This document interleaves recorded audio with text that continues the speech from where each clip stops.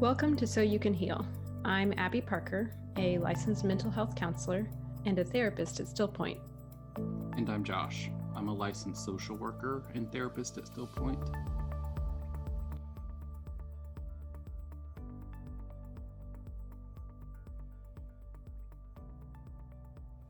Becoming the partner you want.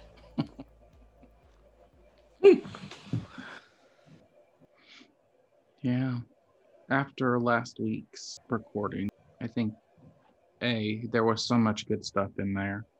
I also think that there are a lot of concepts within Imago that need explained a little bit because hearing some of it, like you don't always understand.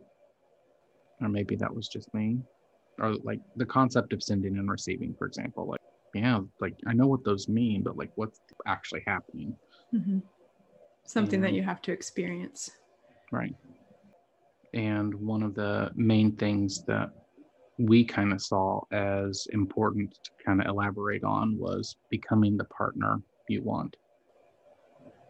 So what does that even mean, to become the partner you want? When I started thinking about this, it reminds me of just like that initial step of realizing that I can become the partner that I want. And for me, becoming aware of the stories that I hold on to keep me from becoming the partner that I want. What do you mean by holding on to the stories? Well, if I hold on to a story that I'm not worthy of love, or if I hold on to the story that I can't trust anyone, then those things keep me from trusting and loving and being the partner that I actually want to be. I find that we often are constantly seeking the right person, the person that will make all of this stuff I'm feeling go away, whether that is trust or making me feel worthy or happy or whatever. And I find that becoming the partner you want is taking responsibility of your experience and owning it and allowing yourself to take care of your needs so that when you do meet someone, you don't expect them to do that for you. It's funny, Josh, even when I hear you explain it that way, like I know that's accurate, right? But then there's this tiny piece of me that's like, no, that takes all the romance out. Like the goal is to be whisked away and saved and have your knight in shining armor come and just sweep you off your feet. And I don't think it has to take away like that romantic component of finding someone that you want to love and that loves you.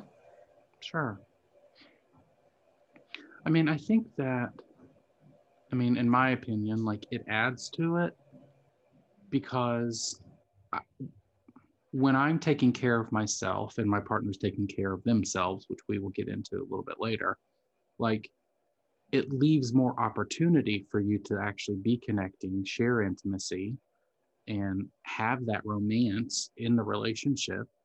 Whereas if I'm constantly questioning whether I can trust someone, constantly trying to soothe my anxiety by controlling them and making them do things, and it allows you to connect on a more deeper level, or not a more deeper level, but a deeper level. Yeah. Sorry, I'll get my grammar right at some point, but yeah. Well, again, and I completely agree. And I think Sure. What you're hearing is a little bit of my old story, that if someone could come fix all of this, whatever this is, then somehow it'll be good enough, which is not an accurate story. Because I agree, like if we are looking at ourselves and we are taking responsibility for it, it absolutely creates more opportunity and possibility for desire and for connection and the things that are much more real than those momentary, like intoxicating moments. I find that a lot of us were raised witnessing very codependent relationships, and it has exacerbated that cycle even in our own lives. I mean, I've watched codependent relationships all my life. Mhm. They were either overly codependent or entirely avoidant. And even if we weren't witness to them in our homes, or to the extent in which some people see them, we also see them in media, movies, Sure. stories, um, like the definitive roles of female, male, and it reinforces that story of codependence. The idea that it is going to be like that knight in shining armor, like this isn't going to be messy, this is going to be organic and natural and it's just going to flow. Like, no, like it's going to take work. And whoever thinks that it's just going to be flowy and natural is delusional. You mean it's not going to be easy? I don't want to say that it's not going to be easy, because like I find my relationship very easy. And has it always been easy? There have been moments that have been kind of a struggle, but I think that sometimes we make it more challenging than it has to be, which is what I do. But I do think that it does take work. I agree. It does take work, whether it's easy, hard, or somewhere in between. And I think looking at our own stories is actually one of the harder pieces, because that means you're in relationship with yourself, your own experiences, your own thoughts, your own feelings, your own behaviors, your own ways of sensing. And it is difficult and challenging to do that type of work. And I find that it's becoming increasingly more difficult for some to have that relationship with themselves because of the portrayal of success or portrayal of lovability in media. And the more that they consume of what they should be and aren't, or what they feel they should be and aren't, like it just keeps pushing that further away, or that concept of actually being in a relationship with yourself when they don't even like themselves. Well, and there's that story. Yeah. Like the story to start off with was challenging enough that I might not be worthy. I might not be good enough. And then you pile all of those other stories on top, that comparison and that contrast, and then you get an even a more significant story of just not being enough. I find also that people make up stories about other people more easily than they do about themselves, because there seems to be more of a drive to serve other people. And what I mean by that is, I want to fix this for them. And if I fix this for them, then it will be better for me. Or, I can't change this and I'm a victim to this, and therefore it's always going to be this way. And so people are placing themselves either in that hero or victim state instead of taking that responsibility for themselves. Yeah, I find it's that avoiding or projecting. Right. Another layer of this for me is that shift in perspective, knowing that you are bringing your own things, your own stories into the relationship. Mhm. And I think that's a foreign concept for some people. Like, Yeah. we don't like to think that we are impacting someone with our wounds, with our hurt, with our experiences, and we've, quote, let them go, when really we haven't worked through them. And I think that really speaks to like some of the anxieties and the past wounds that we bring into the relationship. In this, like I talk about how my own personal experience between relationships, before getting into the relationship I'm in now, like before I'd never like really worked on what was happening, what happened in relationships, and it impacted every relationship that I'd been in. And I recognized that the people that I chose following those relationships were very similar, if not in some sense worse for me than what I chose after truly working through some of that stuff. Like the anxieties that were there, the inability to trust anybody, like, and really, like, I couldn't trust myself to pick somebody that wasn't going to hurt me. So I projected all of my anxiety, that trust stuff onto other people. And I mean, I took a year between people and went to therapy and did my work, and wasn't always fun or easy. I'm in a relationship now that is probably the most stable I've ever had. And I don't want to say easy, because there have definitely been moments where my old story comes up or came up, and we had to work through it. I mean, but one of the things that I did differently with this relationship is I was very honest from the beginning. Like, this is where I'm at. And like, I have this idea that, like, if I'm honest with you and that's something you can't handle, then it tells me that this isn't right. Mm. And my partner has been very supportive. And when moments of my anxiety do come up or did come up, I would be like, hey, I'm like in my spiral state right now. I need to hear XYZ. I need to hear that it's just you and me, that I don't have to worry about anything. He would tell me that and I'll be fine. And then I think in that, like, it really speaks volumes to open and honest communication and being able to know what you need and asking for it. And Josh, I think that right there is so significant, because what I saw you like walking yourself through was you had to have a certain level of awareness in order to name your own experience of it and know what you need. And that is a process that a lot of us don't learn in childhood and young adulthood. And it is a skill that we can all develop with enough openness or curiosity to how we want to change to be the partner we want. I also like how you describe that if you're sharing that honesty and the partner couldn't manage that for themselves, then that would be like a sign for you. It's kind of like a guideline.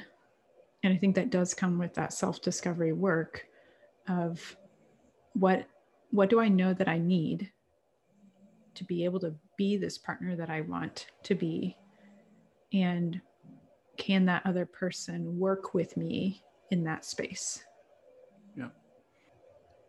I mean, because in my prior relationship, I may have been open and honest, and they were completely unwilling to meet me there. And I always chalked it up to, well, I just have to give them time. It'll be okay. Like, we'll manage somehow. Maybe I'm too much, and maybe I shouldn't talk about this stuff. Maybe I'm the cause for all of this. Like, I mean, not to mention, like, I had a lot of gaslighting and a lot of other things going on. But like, yeah, I find that going through the process of learning who you are and what you need can truly shift how you pick a partner, which is later. But like, it is, well, life-changing, honestly.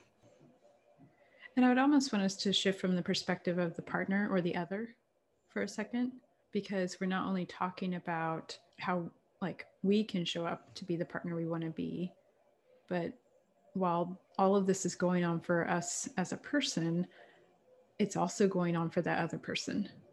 And so there's also an awareness in forming relationship that other person has stuff too. And some people might think that they appear to have it all together, that there's like they've worked through their stuff and they're perfect. But I pretty much can guarantee that they have stuff. And I think that's really important to remember, because then it helps with that expectation, whether it be known or secretive, of how someone else is going to show up in the relationship as well. Like me, I am a total talker, like that open, honest communication. And yeah, like, if something's bothering me, let's talk it out. Like, I need to like get this off my chest. Very much a verbal processor. My partner, not so much. Like, he'll be going through things and like you can tell, because like he kind of shuts down a little bit, and like, and his perspective is talking about it's not going to change it, but I still care. I need to hear. So he'll tell me a little bit just to shut me up, and then And Josh, I can totally relate to that. And it's very common for like those opposite parts to find each other because you can actually learn from each other in that way. And maybe that's why we became therapists, because we want to talk through people's feelings with them. Right. Yeah, I can't imagine what it's like to be in relationship with a therapist. I know, right? I mean, but even within that, like I've had to do more work on myself because I'm like, they're not talking to me about what's going on.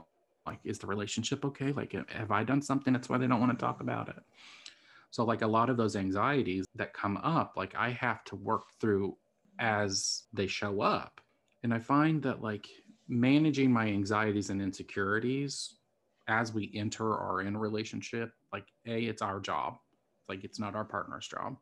Yes, our partners can show up for us and hold space for us, but it's not their job to make us feel better.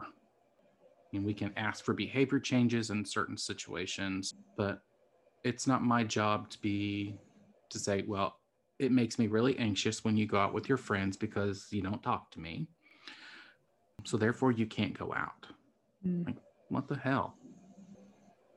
And that is a story that has really been ingrained from childhood in my story, where if they're not with you, then they are with someone else. I mean, and I watched that happen with my family. It was really true. Like if they're not with their partner, they are with someone else, and I got drug along with them.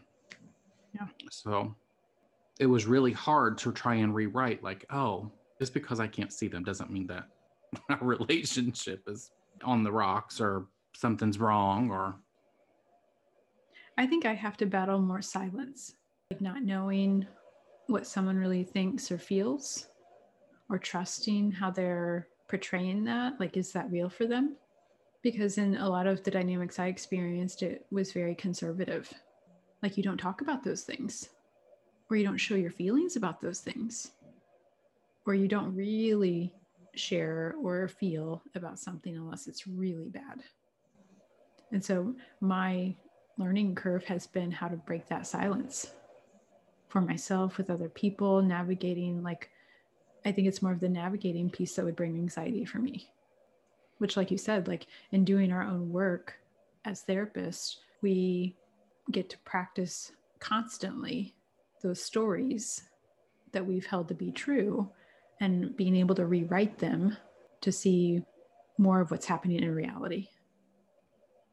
And something that Lori shared last week that she had shared with me during that year process that I was going through of like working on my own stuff is like when you're in a relationship, like you have to reassure yourself. Like when she was talking about how her husband gave her that really good compliment, and how there are moments where she will replay that moment over for herself. That has been life altering for me.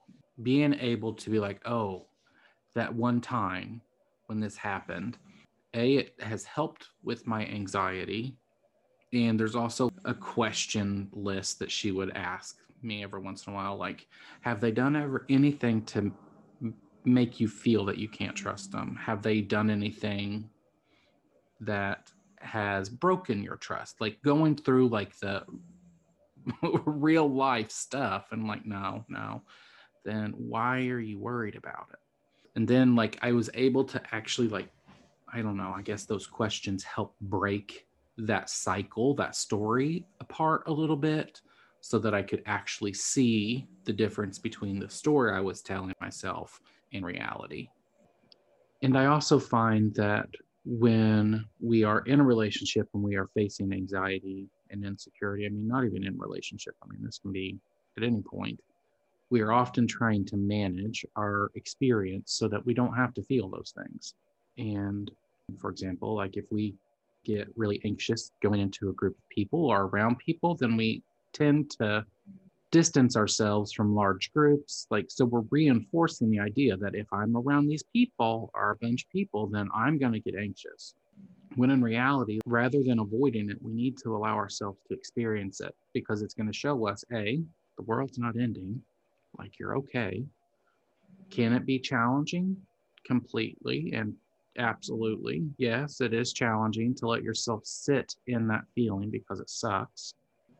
But I do think that it is necessary to allow yourself to feel those things and to be honest about them.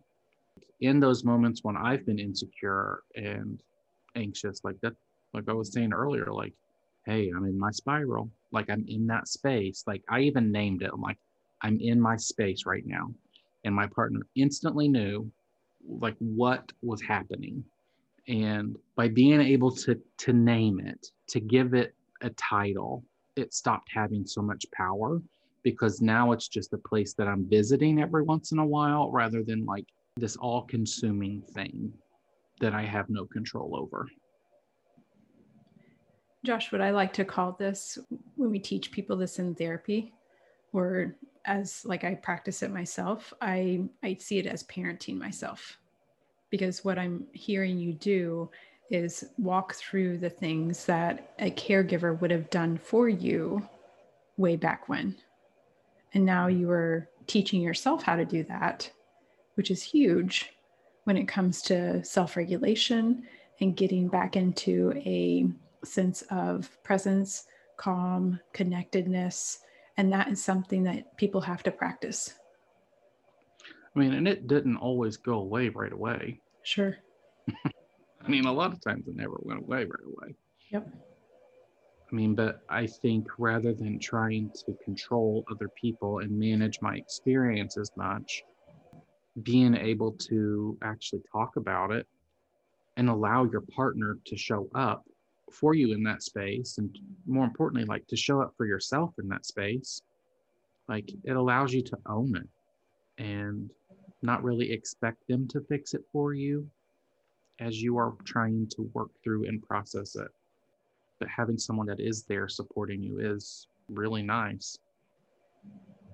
Yeah, I like that double support process, like recognizing that you are trying to support yourself and allowing for someone to show up for you and help you in supporting. And I honestly, I think that's very intimate. I mean, you're being super vulnerable. I mean, it's so much easier to be like, no, I don't want you to go there. I don't want you to do this. I don't trust that bee. Like, no, this isn't going to happen. Because then, like, I'm not allowing myself to actually feel anything. I'm trying to control it. And I'm potentially driving a wedge between me and my partner now. Right. Whereas if you are allowed, I mean, it's that thing we talked about during the safety series. It's that symbiotic piece versus the differentiated. And going from that symbiotic understanding of relationships into a differentiated perspective of relationships, like that is hard. Like you are literally shifting a ton of neural pathways in your brain to like think about engaging with people in a different way. And yeah, it is not always fun, but the impact that it can make on a relationship is profound. And because now I'm just like, please go. No, I'm kidding.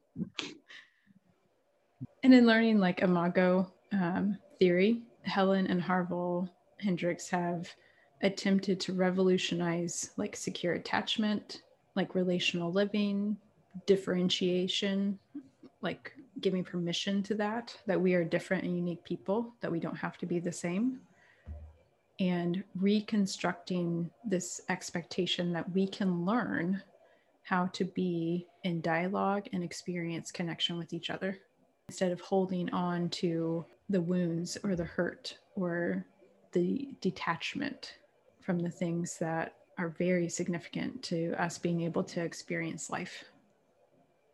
And in those moments where we are being honest with our partner, like, this is where I'm at, I'm in that space, like, this is what I need. And they tell you what you need to hear, whether it's some type of reassurance or whatever. And that anxiety, that insecurity is still there. I find a mindfulness activity is really good, or just doing something different. When my partner and I got together, I was still in graduate school. I mean, so I always had something to do. I mean, and we were long distance. So I was an hour away. And then the moments when my anxiety would come up, I would be home, not really doing anything.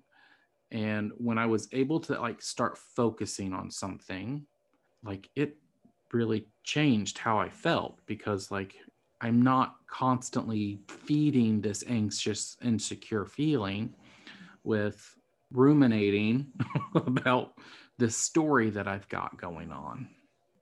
So I find that if we are able to shift what we're doing or do something different and keep our mind occupied during those times after we've been clear and talked about it, like I have found for myself that it was really, really helpful. Josh, what I like about these examples is that it reminds me that to become the partner you want, it has to start with you. I mean, the thing that they say in Imago is that it only takes one partner to do something different for the relationship to change. I mean, and that's so true.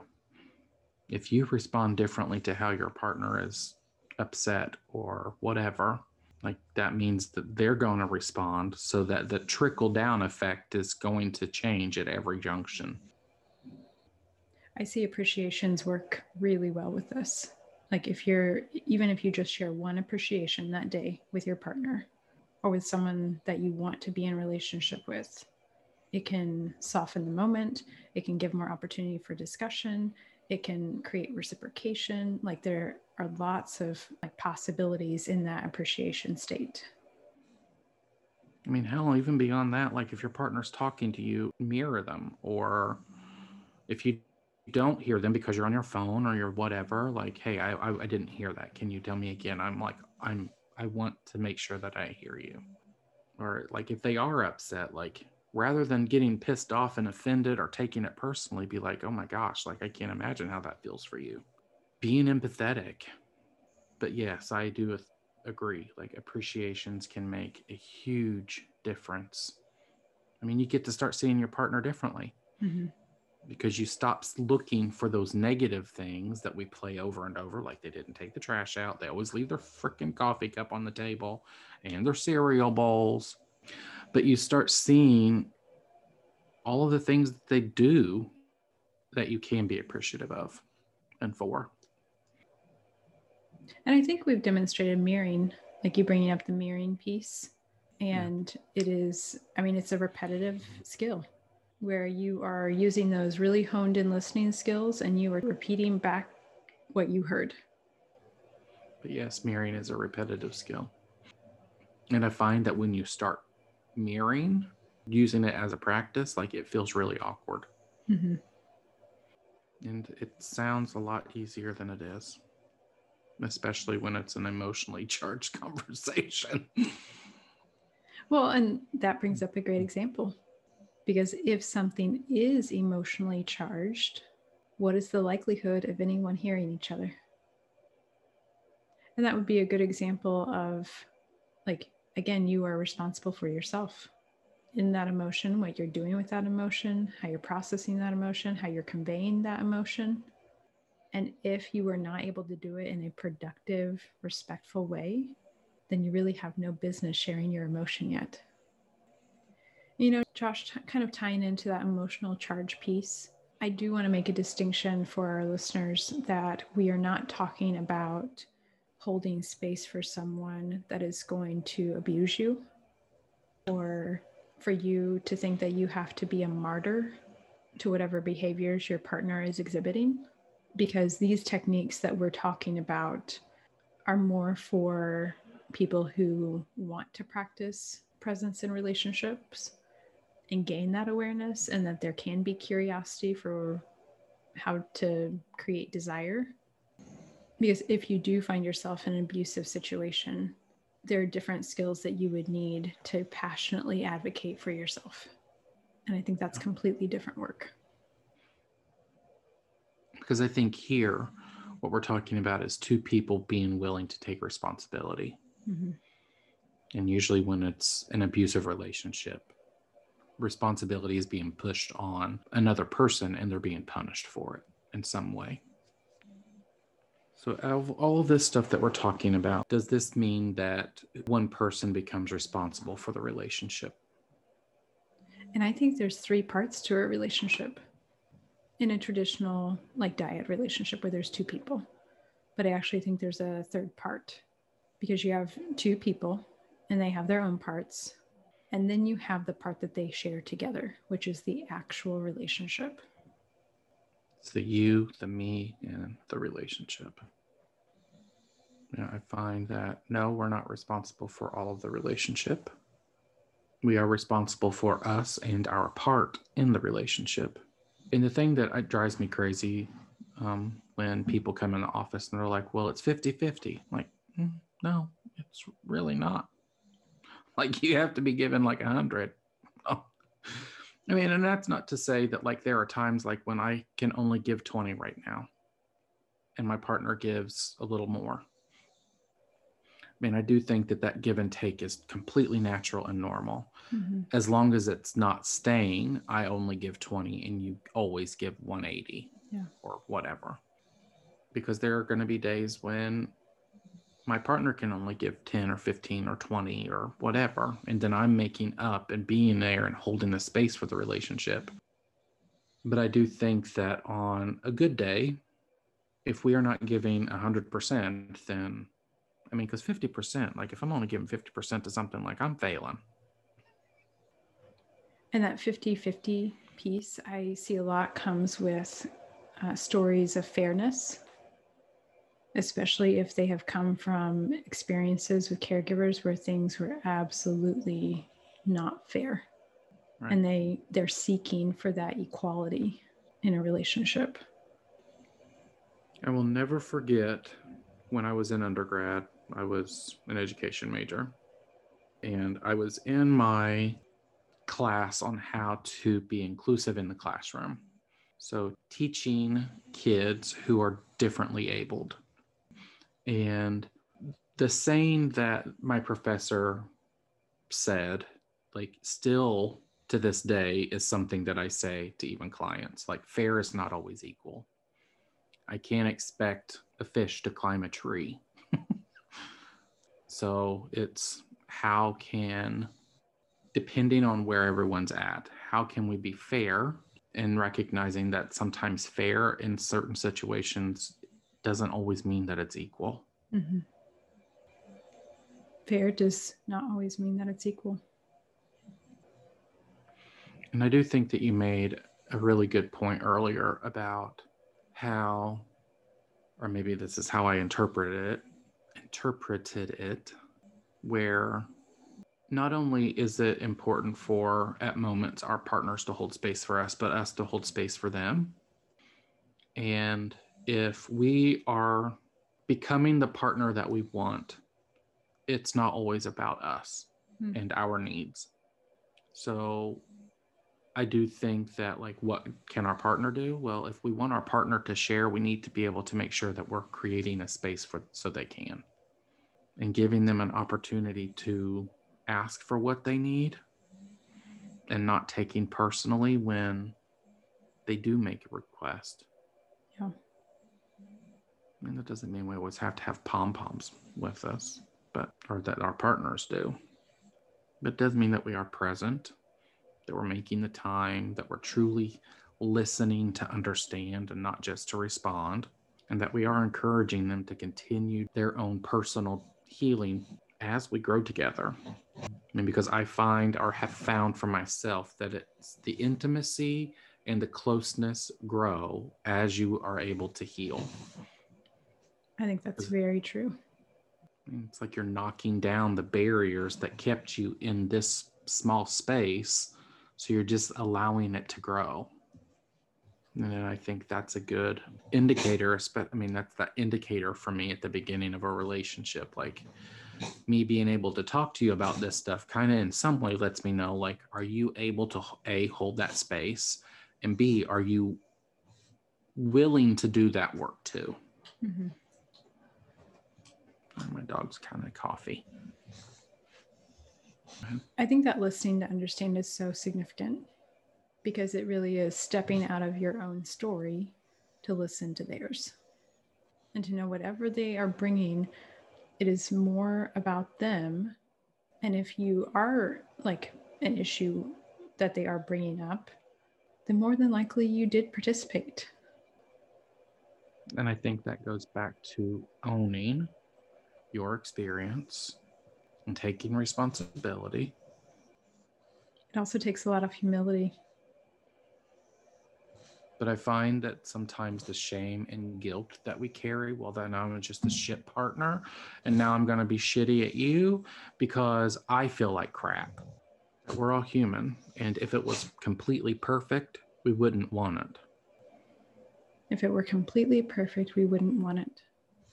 And I think that plays again between that illusion of that it's supposed to be perfect and the reality that, yes, it does take hard work. But yeah, I think that becoming the partner you want,